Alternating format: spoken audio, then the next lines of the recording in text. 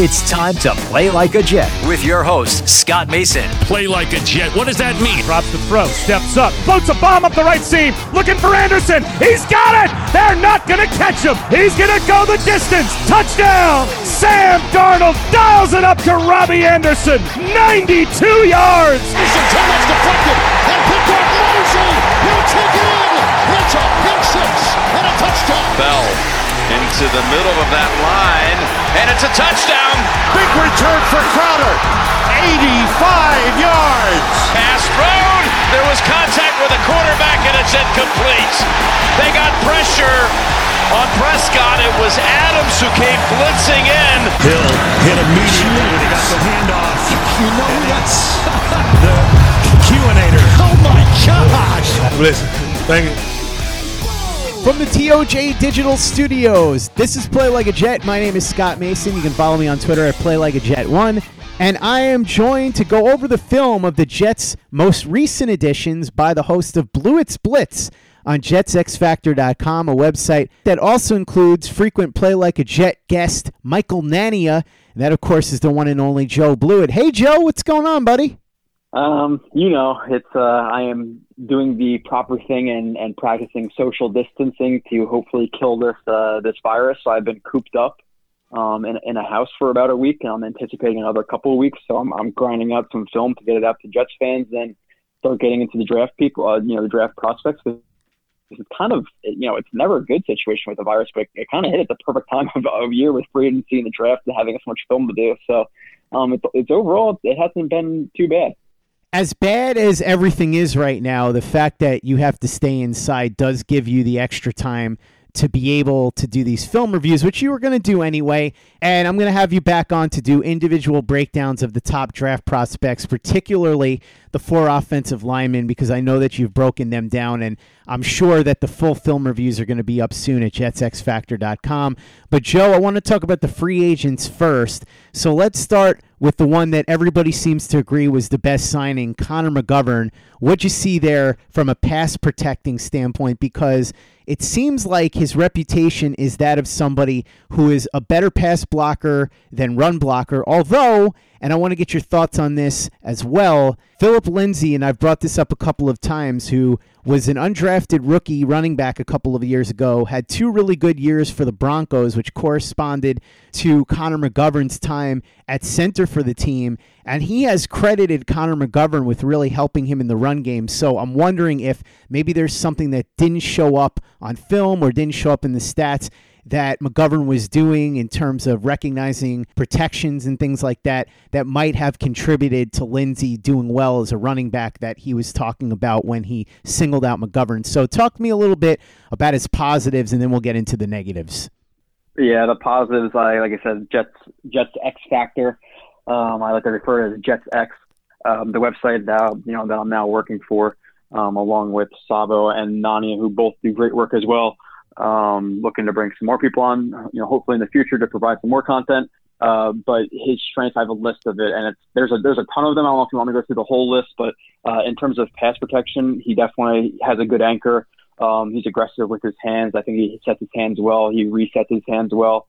He's good at framing guys. He's good at sliding with guys. Super good in terms of the power he offers, plus the short area explosiveness.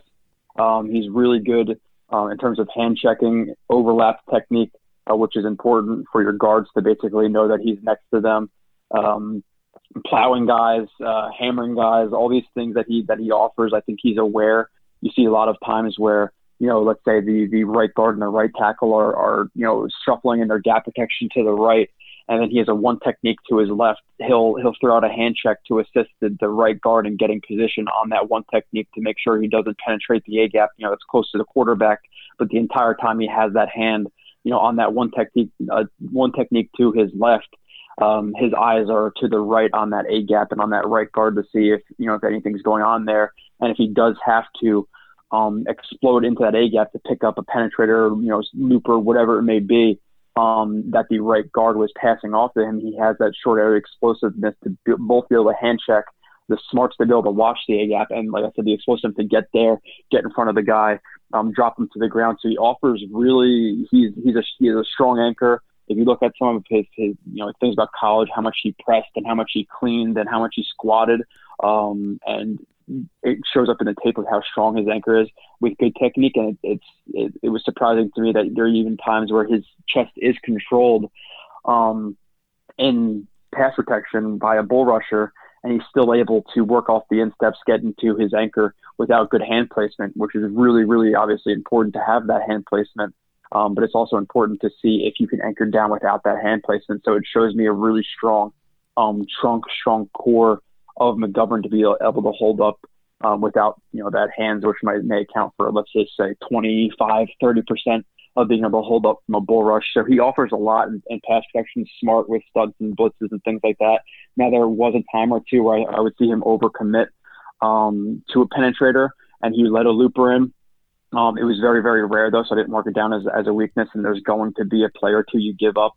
Even though, like I said, passing off those studs and blitzes was one of his strengths, there's going to be an example of every single guy giving up a stun or something like that. So I wouldn't necessarily mark it down as a weakness. But like I said, with his drag hand and the overlap technique, with him checking guys, with his strength in his core, the short area explosiveness, the ability to change his punch, fighting to rework his hands, the anchor that he has.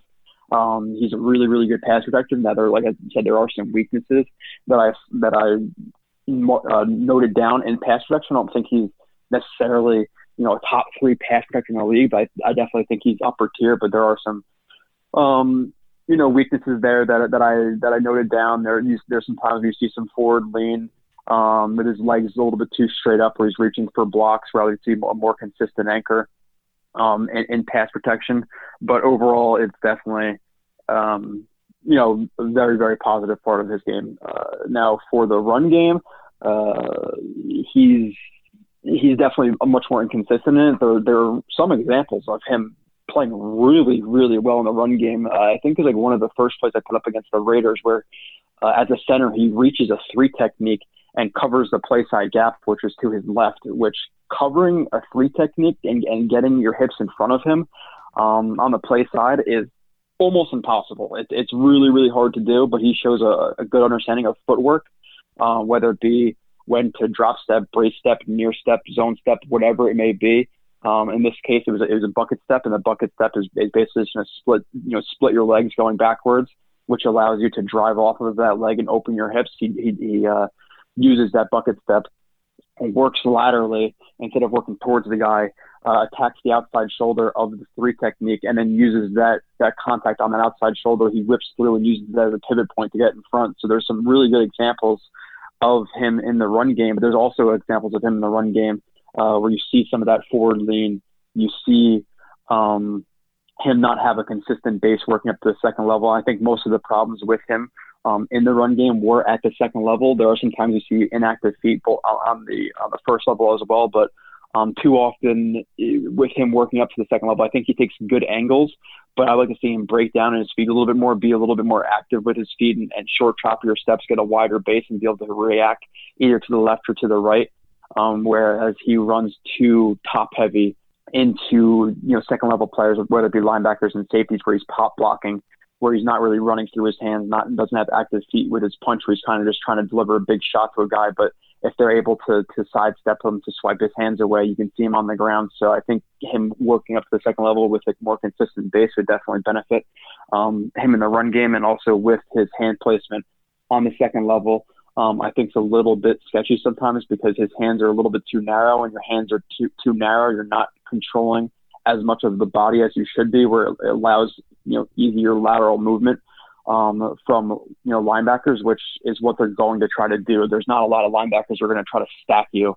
They're going to try to swipe your hands and work laterally because obviously you're much bigger than them, but they might be a little bit faster, in a lateral type sense, or even in every sense. So I think him punching with a more, wide hand placement on the second level would definitely benefit him as well, which you're afforded the opportunity to do on the second level more than on the first level. The first level, you punch too wide, your chest, you get control your gaze to you're going to get a bull rush to the quarterback. But on the second level, you're playing against linebackers, so you want more containment punches, more safe punches. So I think there's some things he needs to work on in the run game.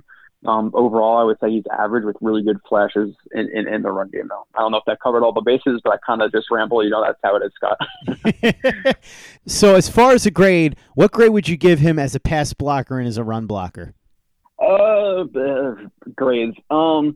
I guess in pass protection, I'll give him an A-. There are some things, like I said, with a more consistent anchor, without reaching for guys. I would like to see a little bit less chasing of guys. It doesn't happen too often, but it does happen. So he's not perfect there. So I'm going to give him an A-. In the run game, I'll give him a B-, with flashes of A's, but it's just too inconsistent with working to the second level. There are some times you see his feet get inactive where he'll get into a guy.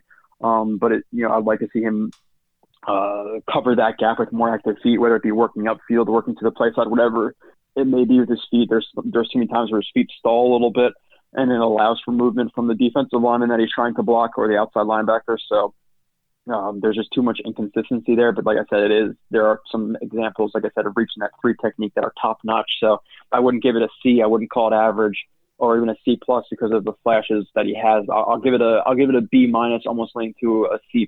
But the pass protection is definitely an A-, which brings him to, overall, in my opinion, he's a D+ type player. I'm going to anticipate you asking me, well, where do you feel that he ranks? Because that's people. Everybody loves rankings. So, and without watching every single center in the league, because I don't have enough time to do that and watch Jets players, that would mean this is my full-time job, which it's not. Somewhere in that 8 to 12 range, I think he's above average. I don't think he's elite, but I think he's definitely very solid. And I think his grading and all these different grading systems, I think he's like number 10, which I think is a legitimate ranking. Like I said, could he be a few spots higher depending on what I would see if I watch the other centers? Yeah, could he be a little bit lower as well? Yeah, probably. So I would say in that 8 to 12 range, I think the Jets got an upper tier center, but he's not like a Jason Kelce, like the elite type center, but he's definitely very solid.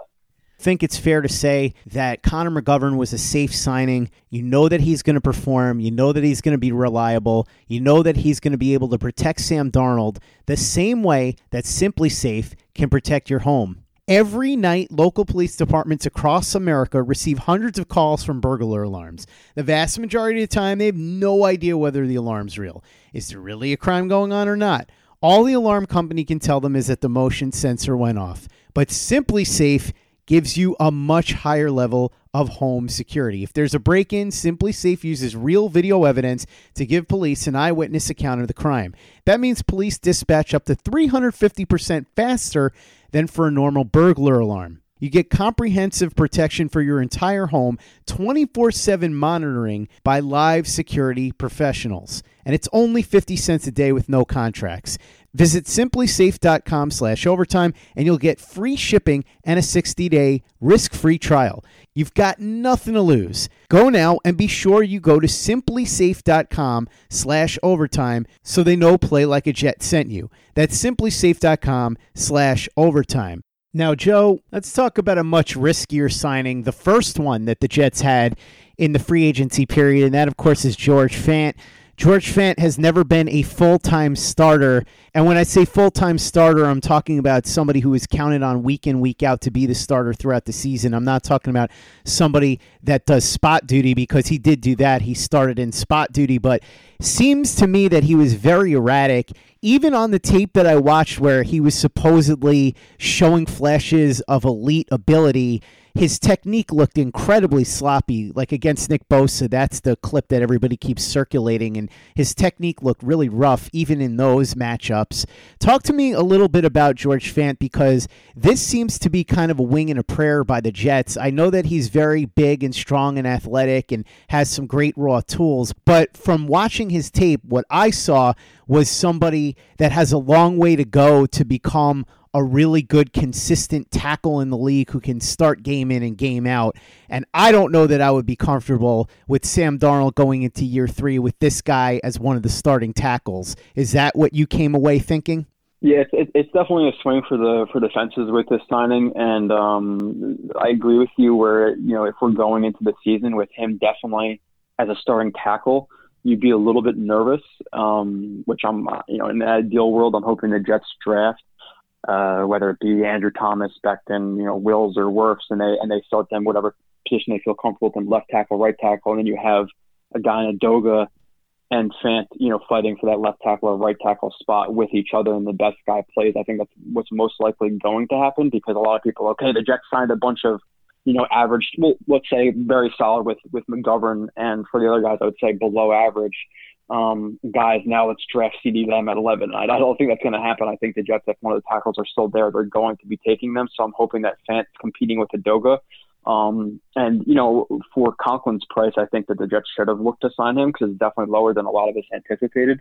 That's obviously not what happened. Whether, you don't necessarily know what goes on behind the scenes. Maybe if the Jets were offering him the price and I don't have insider sources. Maybe the Jets were offering what the Browns did, or maybe a little bit higher, but he didn't want to play with the Jets for some reason. I know he played at Michigan, so being, Cleveland's close to Michigan, maybe he felt like it was more of a hometown type thing, whatever it may be. But there wasn't a ton of tackles out there. I would still definitely like them to sign a guy like Peters, or maybe even trade a third in like a next year's fifth or sixth or whatever it may be for a guy in Trent Williams to give them real draft flexibility, or even just having a more and maybe not an upper tier line, but an above average line. I think if you make these signings, you add Trent Williams or Jason Peters, and then you have, let's just say, Wills at right tackle, which would be my dream. So yeah, it's definitely a little bit risky. And to be honest, especially with the Jets, we talk about it all the time, Scott, with the best time of the year being the off season, because the season's right, September, maybe even October. Yeah, you have a chance, but then by November, December, you're like, oh my God, who's available in the draft, because the Jets suck so bad for so many years that the off season, especially for agency, with the hitting first as the first part of the off season, where Jets fans are so impatiently waiting the start of free agency. So the first day when they don't sign anybody, and you see, Conklin go, you see, Cooney get tagged, you see Glasgow get signed, and then the Jets come out and sign George Fant. People are going crazy, and I didn't really understand it. The signing, because I'd never heard of him. And then turning on the film, and I watched, I think I watched 2 games of 2018, which was like week 17 and 16, because, I have Nani on my side, and he tells me the games they play the most snaps. That's the games I watch. And I was appalled at the film, to be honest, at the very start of it. And I was like, Jets fans are going to hate me, because anticipated, because the first 15 plays I recorded of him are really, really bad. Technique, everything from his hands being too low in run blocks, giving his chest up, opening his hips too far or too early in pass direction, oversetting, being top heavy, load up and punch, hands wide, his balance, just a ton of things were wrong in his game. And then going into the 2019 season, I watched 2 games that he graded out poorly, and I was updating the guys in the Slack channel the entire time. Week like 6, 7 or 5, 6, it was the Browns and the Ravens, I believe, and he was still really bad, but he wasn't absolutely, terrible. So like, okay, steps in the right direction. And with a guy, and we'll talk about week 17 and the wild card in a second, but for a guy who I'm sure you've covered on this podcast, you do a really good job in terms of diving deep on guys and their past history and things. And he's a guy who I think he only played his senior year or his last year of college as an offensive lineman, whereas before that he was a tight end and he's playing basketball and things like that. So he's definitely raw for the position. And then being raw coming out of college and not having a lot of starts under your belt, it would be anticipated that he would be raw. So that was a benefit of, in terms of his tape and being raw, looking back on his history, seeing why he would be raw. So it's like, okay, I get it. And him taking steps up from 2018 later in the season to 2019, it was a positive for me in those weeks 5 and 6 games, even though it was he graded out still poorly. It wasn't as bad. And then looking at his tape in week 17, I believe 17 was against the Niners, and 18, where I refer to the wild card as week 18. Week 18, he played the Eagles, I believe it was, and he started at left tackle. I think in 18 he was playing some games at right tackle too. So he had some flexibility there, versatility, but he definitely played better at left tackle. And in those games, as compared to 18 and even to earlier in the season in 19, he definitely took a step up. That's for sure. In terms of his technique, now, like you said, it was not perfect. And on whatever clips it may have been that you watched, it still wasn't good technique, but I'm sure that the technique was better than it was in 18 because the technique in 18 was so bad. But he's an athlete for sure. Everybody says that the way he can cover gaps quickly with his feet, you can definitely tell he played basketball and played tight end. He's definitely really nimble on his feet for a guy who's 322 pounds, 6'5". So really athletic, length, quick feet, speed in the open field, his loose hips, his stop-start ability, his ability to drop his post, ability to recover is all really positive. And you pair that with his strength, his natural strength, his ability to anchor without good hand placement, his quick change of direction. The legit improvement was reasons that it's more of a positive sign now. I don't love the signing of him because I don't love the reason he was signed, like you said, for him to compete for a starting spot. Don't love it. But if he was signed as like a $6 million swing tackle, okay, I get that because there's injuries. So I don't love the price he was signed for, especially if he goes into the season as a starter. I'm not, overly positive about it, but I'm definitely encouraged by the steps he took. But there are some things that he still has to work on. Like I said, even with those good weeks of 17 and 18, he still wasn't a perfect tackler, even average. You still see, his feet stopping to punch guys with inactive feet. You can see him lunging for blocks. You can see him punching wide. So there's not much power into his punch, even though he has that power with proper technique. You want to see him cover the gaps with his hips more often. So there's definitely some things that he needs to work on. But I think what I saw from late 18 to mid 19 to late 19, the steps he took was definitely encouraging. So I'm hoping that a guy and Frank Pollock, was sitting down with Joe Douglas and said he can really work with this technique, and they were encouraged by it. But at the same time, with that, like I said, $9 million and him being a starter is a little bit too much for him. So like I said, I'm hoping that he competes with Udoga. If Udoga wins, great for Udoga. If he doesn't win and Fant wins, great for Fant. It's still not going to be a strong spot on the line, but hopefully he develops. He's 28 years old, so if he keeps rounding out his technique and he turns into, let's say, a below average tackle to an average tackle, that's a great hit for Joe Douglas. But at the same time, he can end up being an overexpensive swing tackle. So again, rambled, but that's what I do. Seems like a hell of a gamble, though, for a 28-year-old, right? I know he's relatively new to the position, but it seems pretty late to be thinking that a guy's going to be able to develop into an average starter or better. Yeah, and I get the thinking for that. Now, if he was 28 years old and he's played, starter snaps for every single season, would that be more the case? Yes, but because he's raw to the position, both in the NFL, because he hasn't played a lot, he's been a backup. And also switching from right tackle to left tackle, not playing in college. Would it be a reach to anticipate him being average? Yes, I believe so. I think he could end up being a bad starter, or even, like I said, just a decent depth piece. So I'm not definitely saying that he will be, but I saw the flashes of it. You just have to hope that Joe Douglas, like I said, his eye is good enough, and he trusts what he sees, and Pollock can develop him. But the good thing with tackle is, as people know now, there's people clamoring to sign, Jason Peters, and Jason Peters is not the same. Don't get me wrong, I'm not comparing the two, but offensive tackles, offensive linemen, you see Whitworth, you see Peters, you see Trent Williams, who's 32 years old, that people really want to sign. So it's not like he's playing running back, receiver, or anything like that. So if he can develop into, a bad or a decent spot starter, I get the signing, even though I don't necessarily agree with the price or with the role I think they're anticipating him to play. But I do think there is a shot he could be a below average starter. I'm not saying I'll bet my house on it though. Play like a Jet. Play like a Jet. Let's talk about the other new starter on the offensive line, Greg Van Roten, formerly of the Carolina Panthers, grew up on Long Island, so that right there wins him a lot of points with Jets fans, and he's somebody that was a bit of a late bloomer. He was a journeyman, spent 3 years on the bench for Carolina where he didn't play much, and then he became a starter in 2018, missed 5 games last year. I believe he had a broken toe, but he did spend the majority of the last 2 seasons as a starter. Book on him is that he's an above-average pass protector and a below-average run blocker. as far as I can tell, just from watching a little bit of him and knowing what I've seen from Brian Winters, this doesn't seem like much of an upgrade, if an upgrade at all, if Winters is healthy. And I get it when people will point out, well, if he's not able to be on the field, then what good is he anyway? True, but as I said, Van Roten missed 5 games last year as well, so it's not exactly like he's completely healthy. Do you think that's a fair assessment, that maybe Van Roten's a little better in pass protection, probably worse than Winters in run blocking, and that it might be close to a push, maybe a slight edge for Van Roten?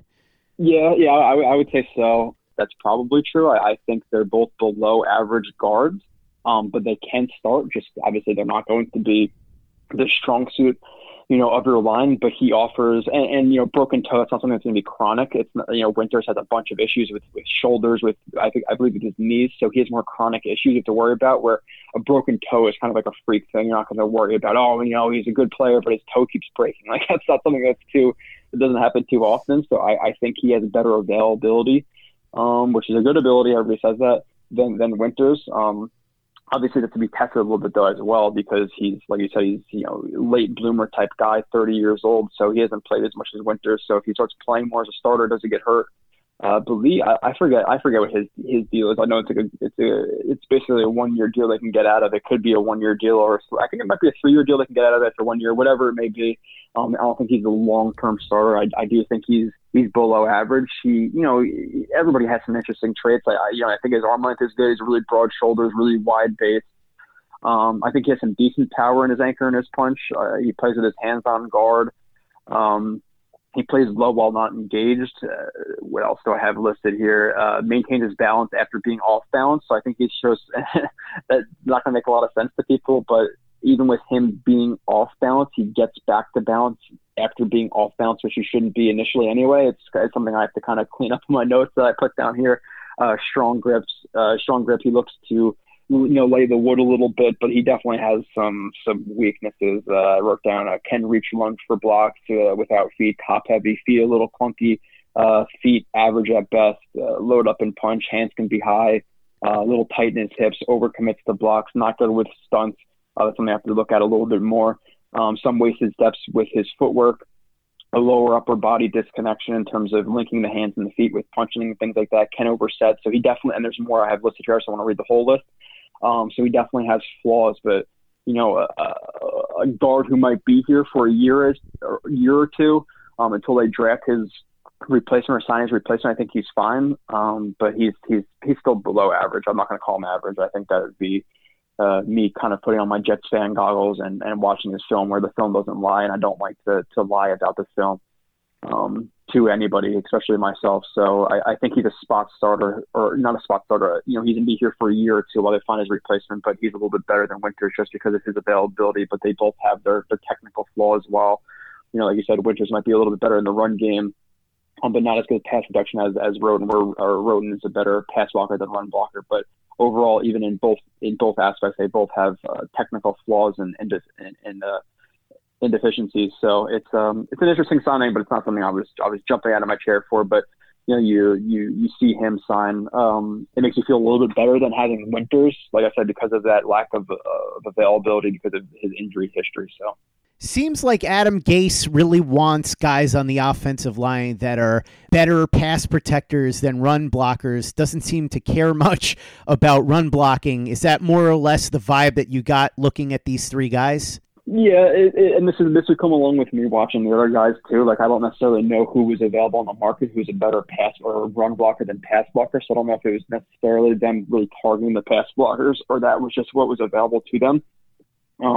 I would say if I had to focus on something, I would say that it definitely would be pass blocking, because who's more important at this point in the Jets franchise going forward? Le'Veon Bell, who's going to be gone after this year, more than likely, or Sam Darnold. So if they were targeting something specifically, yeah, it would probably be pass blocking, but I don't necessarily know who was available to say, yeah, it was definitely, okay, well, this guy, Josh Jones, he's actually in the draft. Let's use a different name. Scott Mason was in there, and he's a guard, and they could have got him for the same price as Van Roten, but Van Roten's a better pass blocker than run blocker, so they got him. Like, I don't necessarily know that because I didn't watch the other guys who were available. I don't necessarily know who was available, but I just say offensive line in the whole has obviously been a very a big thing for Douglas. And even if you don't love the signings, obviously, fans wanted Tooney, or even I wanted Tooney. I'm really, really high on Tooney. I wanted Glasgow. I wanted, Conklin at his price. And, depending on what was happening behind the scenes, the Jets didn't sign him. But I think it's a very strong sign. It's very encouraging that a guy in Joe Douglas recognizes how bad the offensive line was and how important it is to protect Sam Darnold, because you saw Mike McCagnon, who made a good move here or there, made a good trade or two, was a bad drafter, but we invested so little into the offensive line throughout his tenure, especially, in the earlier years. He had guys like, not Geno, but like Fitzpatrick and McCown. So, okay, offensive line might not be too important, even though I would argue that, because I think it's probably the most important thing minus quarterback. And, even after Donald was drafted, how much did they invest in the offensive line in the last, 2-3 years? The highest pick was Adoga in a third round, but you didn't really see any push aside and sign guys in free agency, trade for guys, or do anything like that. So I think it's encouraging, regardless if you like, signing X, A, B, C, D, whatever. I think it's important that he is addressing the offensive line. And I think with his background and what he's doing in free agency, I think it's kind of foolish to not think he's going to draft a tackle if he likes him there at 11. And you're going to, pick up a receiver. I don't think that's the right thing to do. Build that wall around Darnold, because let's say even if you do draft a guy, let's say it is Andrew Thomas at, left tackle. Okay, well, great. Now you have Andrew Thomas at left tackle, and you have McGovern, who might be the long-term piece at center, but that's only 2 positions out of 5. If you're comfortable with Alex Lewis, Van Rotten, and we have to wait to see how Fant develops or how Adoga develops. So that's a question mark. So let's even give them the nod that they turn into a decent piece moving forward. You still have 2 positions to address in both the guard spots. So he still has work to do. But like I said, I think it's definitely a positive that he's looking to address it quickly. And often with signing 5 guys, and they sign another depth guy. I think his name is Josh Andrews. I haven't watched film on him. He'll probably come after the draft. But it's definitely an encouraging sign for me, personally. So, play like a Jet. Play like a Jet. Let's talk about the other signing that Joe Douglas had that was sort of under the radar, but I thought was a really good one, and that's Pierre Desir, the former cornerback from the Colts. He was kind of shockingly released after last year signing a 3-year, $22.5 million deal with $12 million guaranteed. They were able to save $6.85 million on the cap, and that's why the move was made. Desir had a rough year in 2019. Some people have chalked it up to a hamstring injury.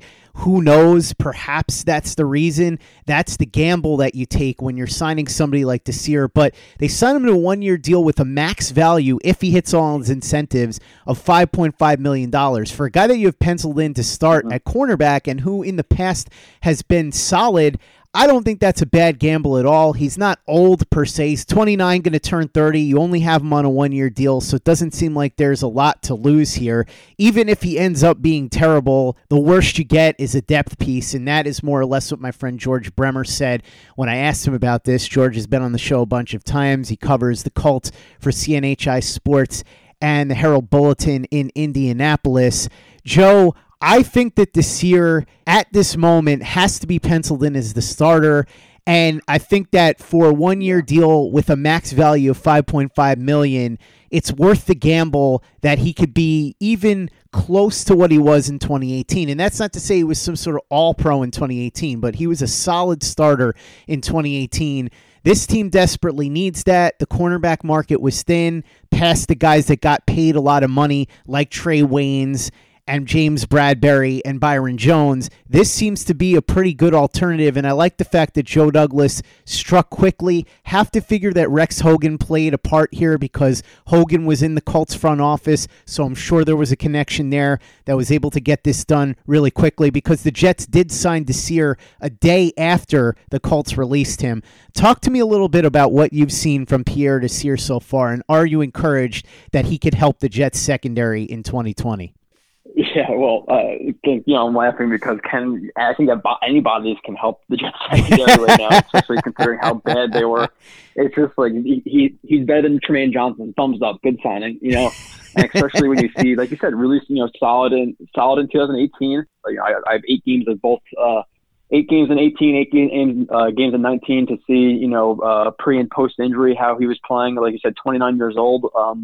it's encouraging with guys who are older who have been backup type guys because they don't have the mileage on the tires that if he was drafted at 24, 25, 23, whatever it might have been, if he was playing every single year, and now you're getting him at 29 years old, okay, he has a lot less tread on the tires. So it's positive that he's been a backup. Obviously, you'd want him to start and sign a guy who's elite at 29, but that's not the case. So you can look at that as with a silver lining that he's older, but he hasn't played a ton of snaps. Now, it's encouraging because the Jets don't have bodies there. I remember coming back to Twitter, and like I said, I took a couple of months off where I was just hiding out, doing whatever, maybe somewhere internally. I knew this coronavirus thing was coming out, so I just hiding in my room, away from the Jets film and doing whatever. But I came back to Twitter and people were talking about, we're okay next year if we have Blesson Austin as your number one and Mollett as a 2. That is foolish. Austin was often injured in college.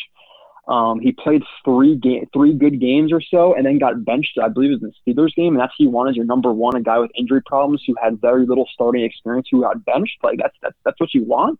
Poole was a great re-signing, obviously to contribute to that group, right? I think $5.5 million, which is a really, really good price. Obviously, people will want to say and will say, oh, well, why didn't they just sign him for more years? Obviously, they probably tried to, but Poole is betting on himself again, 2 really good years in a row. Maybe he can cash out a little bit because he's still young enough to do so. So that's a positive signing. And I still think they need another cornerback, but I'm much more comfortable, which I'm still not comfortable with, Desir as your 1, with Poole as your 2, who flexes into the slot when they play. Nickel sets with guys and Bless Austin, Harrison, Mollett competing for that, that outside number 2 or number 4 spot. I'm still thinking they're going to address it again. I would like to see a veteran signing like an Amukamara to add to this group where I feel much more comfortable with Amukamara over those 3 guys I just mentioned competing for the number 2 spot or even number 1 spot. But yeah, he's definitely an interesting player. The length he has, the arm length, the loose hips, the quick change of direction, stop start, nice smooth pedal where he plays over his toes, positive. He aggressively plays the ball in the air.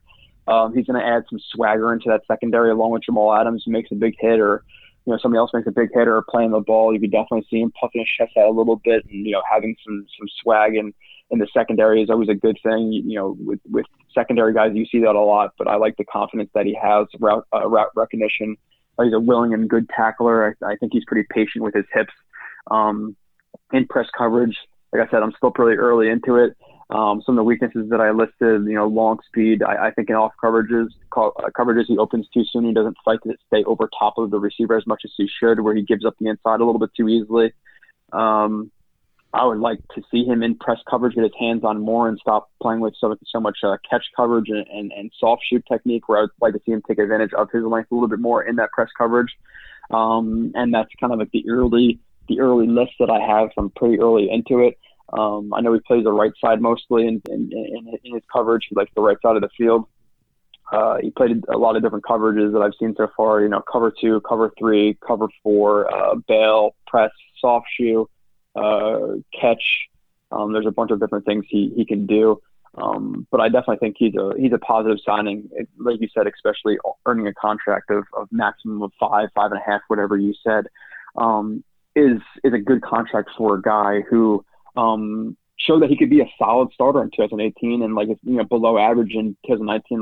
Like I said, I don't want to see how the hamstring affected that, but especially when you see the corner contracts going around right now, like the Bengals signing Trey Waynes for $15 million a year or whatever it was is absurd. Like that is crazy. So to look at those contracts and getting 2 guys in Poole and Hare and Desir and let's just say $10 million together is a huge positive for Joe Douglas. And I think it's a value signing. A guy on a short-term deal, 1-year deal, who maybe they re-up him after, if he plays well.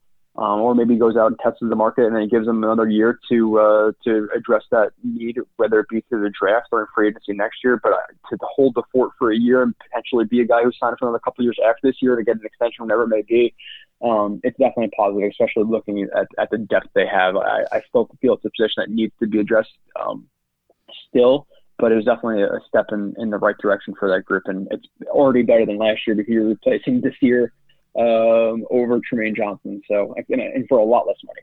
The way I look at it is, even if Desir plays his best football and reaches all the incentives, you're still paying him less money than Darryl Roberts was supposed to earn this year before the Jets released him. He was due to make $6 million, and Desir can't make more than $5.5 million. So that's a win right there, because you're getting a guy who, best case scenario, is an average to above average corner. Worst case scenario, he's depth. Worth the gamble. And the way I look at it is, you bring him in here, pencil him in as the starter. If somebody beats him out in camp unexpectedly, that's fine. You don't have to worry about it because it's a 1-year low-cost deal. So it's not like you go out, sign a guy to a 5-year contract, and then he ends up getting benched for a third-round rookie, a la Matt Flynn and Russell Wilson. He comes in here as the presumed starter. If he gets outworked, fine. But at least you have a legitimate starting option there. And then on the other side, you've got Poole in the slot, and now you can look at Millette, Austin, Hairston, and even a draft pick or another veteran. They can all compete for that other spot, which is good because Rome wasn't built in a day. And while I have my quibbles with some of the things that Joe Douglas has done, this is the exact kind of signing you want, because there's no way that they were going to be able to fix everything in one offseason. There were just too many holes in too many important positions. So if you can at least hold the fort guys at some of these positions, guys that can perform at a level better than what the Jets got last year, that's really all you can look for. We'll see if they add more guys like that. I do think that the fact that Desir and some of these other guys can compete and maybe at least give the Jets decent coverage in the secondary would be helped a lot if they can add a better pass rusher. We know interior, we're expecting to see some more from Nathan Shepard and Quinnen Williams. Both had promising flashes last year. Shepard really started to come into his own as an interior pass rusher. So if those two can continue to blossom, and then you can get somebody on the exterior, it'll make everybody's job a lot easier in the defensive backfield. And while the Jets certainly still need a major upgrade at edge rusher, they did get a little bit of help today from an unlikely source. It looks like Jordan Jenkins is coming back on a 1-year deal. He's betting on himself the same way that Brian Poole did. Going to try and have another nice year in Greg Williams' defense and then cash out when the cap goes up next year. So it's probably a smart move, considering that there didn't seem to be a big market for Jordan Jenkins. What you can say about Jenkins is he was a high motor player, sets the edge well, he's consistent, generally pretty reliable. He's not a guy that's an above average pass rusher. He had 31 pressures last year as an example, which is not very good for an edge rusher. But his sack totals have gone up each year, 2.5 as a rookie, then 3 in his second year, 7 in 2018, and 8 last year. If you look at the tape, you'll see where a lot of those sacks come from. They're not the type of beating a guy one-on-one type of sacks that you like to see, or even beating double teams, which ESPN for some reason says that Jordan Jenkins gets double teamed a ton. He really doesn't, and Michael Nania did a great job of explaining this, and I'm going to have him back on the podcast sometime in the near future to discuss this as well. But the Jets do a lot of stunts, so if Jordan Jenkins is running into two guys, that's not the same as the other team intentionally double teaming you. The idea that Jordan Jenkins was getting double teamed a lot is patently absurd. But again, this is a team that needed help at edge rusher. Jenkins is what he is. He's an okay pass rusher, more of an edge setter, but this is better than what they had right now. They bring him back, and now maybe they do something in the draft. Somebody gets cut, or who knows, maybe something insane happens like Jadeveon Clowney. I wouldn't count on it, but at least this gives the Jets somebody on the edge. Jenkins on a 1-year deal is a solid move, no long-term commitment, and you can move on and try and get that ace edge rusher next year if you need to. As we just talked about, this is a team that has a lot of holes at a lot of important positions, wasn't going to be able to fill them all in one offseason. So if you can get some hold the fort players, that's the move to make. And let's be honest, that more or less is what Jordan Jenkins is at this point, a hold the fort player. So he'll hold the fort, and then also James Burgess will help hold the fort. He comes back on a 1-year deal. He's more depth along with Neville Hewitt. The two of them were forced into the starting lineup last year because of injuries to Avery Williamson and C.J. Mosley. A lot of people have talked about how Burgess and Hewitt played really, really well last year. They didn't. They were below average, but they had a lot of eye-catching tackles on TV. Commentators talked about them, and they did perform better than expected, still well below replacement level, but good depth behind two linebackers who, as we know, had pretty serious injuries last year in Mosley and Avery Williamson. So, another solid day for the Jets in free agency as they bring back a nice depth piece in James Burgess and a reasonably solid starter in Jordan Jenkins, both of them on one-year deals, so no major commitment to either one. And the Jets are free to try and solve their edge rusher issue in a more permanent way next offseason. Joe Blewett, the host of Blewett's Blitz on JetsXFactor.com. Thanks so much for coming on and talking film with me. Really appreciate it. By the way, speaking of film, since the Jets just re-signed Jordan Jenkins, Joe has done some really good film breakdowns of Jordan Jenkins in the past. You can catch it on his YouTube channel or on his Twitter. If you put in @JoeRB31 and Jordan Jenkins, it'll come up. Jordan Jenkins has made some strides over the last couple of years as a pass rusher, still not more than an average pass rusher, but considering what the Jets have right now, that's still an improvement over what they would have gone into the season with if they hadn't signed Jenkins. So a good move on a one-year deal. Go ahead and watch Jordan Jenkins' film from Joe's past reviews, and you want to see the reviews that he's got coming up of the 4 offensive tackles that are going to be presumably picked in the top 11 in this upcoming draft in April. Jedrick Wills of Alabama, Tristan Wirfs of Iowa, Andrew Thomas of Georgia, and Mekhi Becton of Louisville. So if you want that, you got to go and visit Joe over at JetsXFactor.com. Joe, tell me about what you're doing over there right now. Yeah, just to quickly run out free agency, and hopefully by the next time I talk to you, the Jets have the wide receiver position addressed, hopefully with the Sun God, and I'm looking for him to address cornerback as well. So hopefully the next time that I come on, we can talk about those guys that they sign as well. But in terms of the Jets X factor, I just put a 62-play review of Connor McGovern, which, you know, like Badlands, all the stuff that everybody's doing now. It is a subscription-based site where it's $5.99 a month or $50 for the year, which, you know, in my opinion, there's a lot of good content out there, but how many Jets guys are diving deep into McGovern or Fant who actually, you know, really know about film? I think the two best guys for Jets film on Twitter or, you know, around are myself and Sabo, to not sound like a prick and nominating myself for that. So I think for a cup of coffee or two a month, I think it's worth it to get really in-depth dives on film from me. Sabo is kind of all around where I'll do articles and some film breakdowns. You have Nania, who I think you would agree with me that he is one of the best stats guy out there, the best stats guy for Jets, and probably even better than Pro Football Focus overall.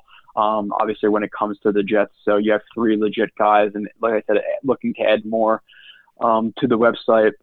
I have the McGovern film up there today. The podcast is being released. The podcast is completely free. Like you said, it's changed from TOJ Film Room to Blewett's Blitz.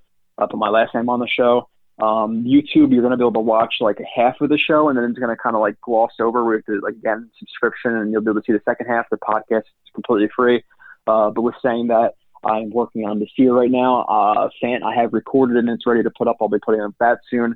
I have film also done and was almost ready to put up on Van Rotten, even though I'm like in the early stages, but that will get done. I have the 4 tackles done. I have the 3 receivers done in Lamb, Ruggs, and Judy, and I have Chason done for the draft. So all of that content's coming your way, along with podcasts that aren't just about film. We'll do some like player rankings, like Scott, the last 2 years with me. You've done like top 25 rankings. That will be on the site. We'll do some other things where we get into more talking points instead of film, because those are fun to do every once in a while as well. Coming on Blewett's Blitz in the next couple of months. So with me being locked inside and with you guys being locked inside, hopefully, I have plenty of time to put out content and you guys have plenty of time to consume it. So go to JetsXFactor.com. Subscribe there. Follow me on Twitter. Like I said, I'm still doing some film reviews on there where I might not put up all 60 plays. I might have put up 20 to 30 of those plays out of the 60, but it's still a good chunk of change for you to get from there with the guys. All those lists are also, all those reviews are also listed with strengths and weaknesses, which I talked to with you about with McGovern. With him, he has like 20 strengths listed and like 15 weaknesses, whatever it may be. But those are good things to to have. So I think subscribing is a good thing. But that is all the things I'll be doing in the near future. And like I said, you guys have a lot of time to consume it. Hopefully, if you're practicing your damn social distancing. Go ahead and follow Joe on Twitter at JoeRB31. Subscribe over at Jets X Factor. There may be some more content on top of Joe and Robbie and Michael Nania coming soon. You never know what that could entail, so subscribe now. You get yourself a good bargain. And for the latest and greatest in New York Jets podcasts, you know where to go. That's Turn on the Jets Digital and TurnOnTheJets.com.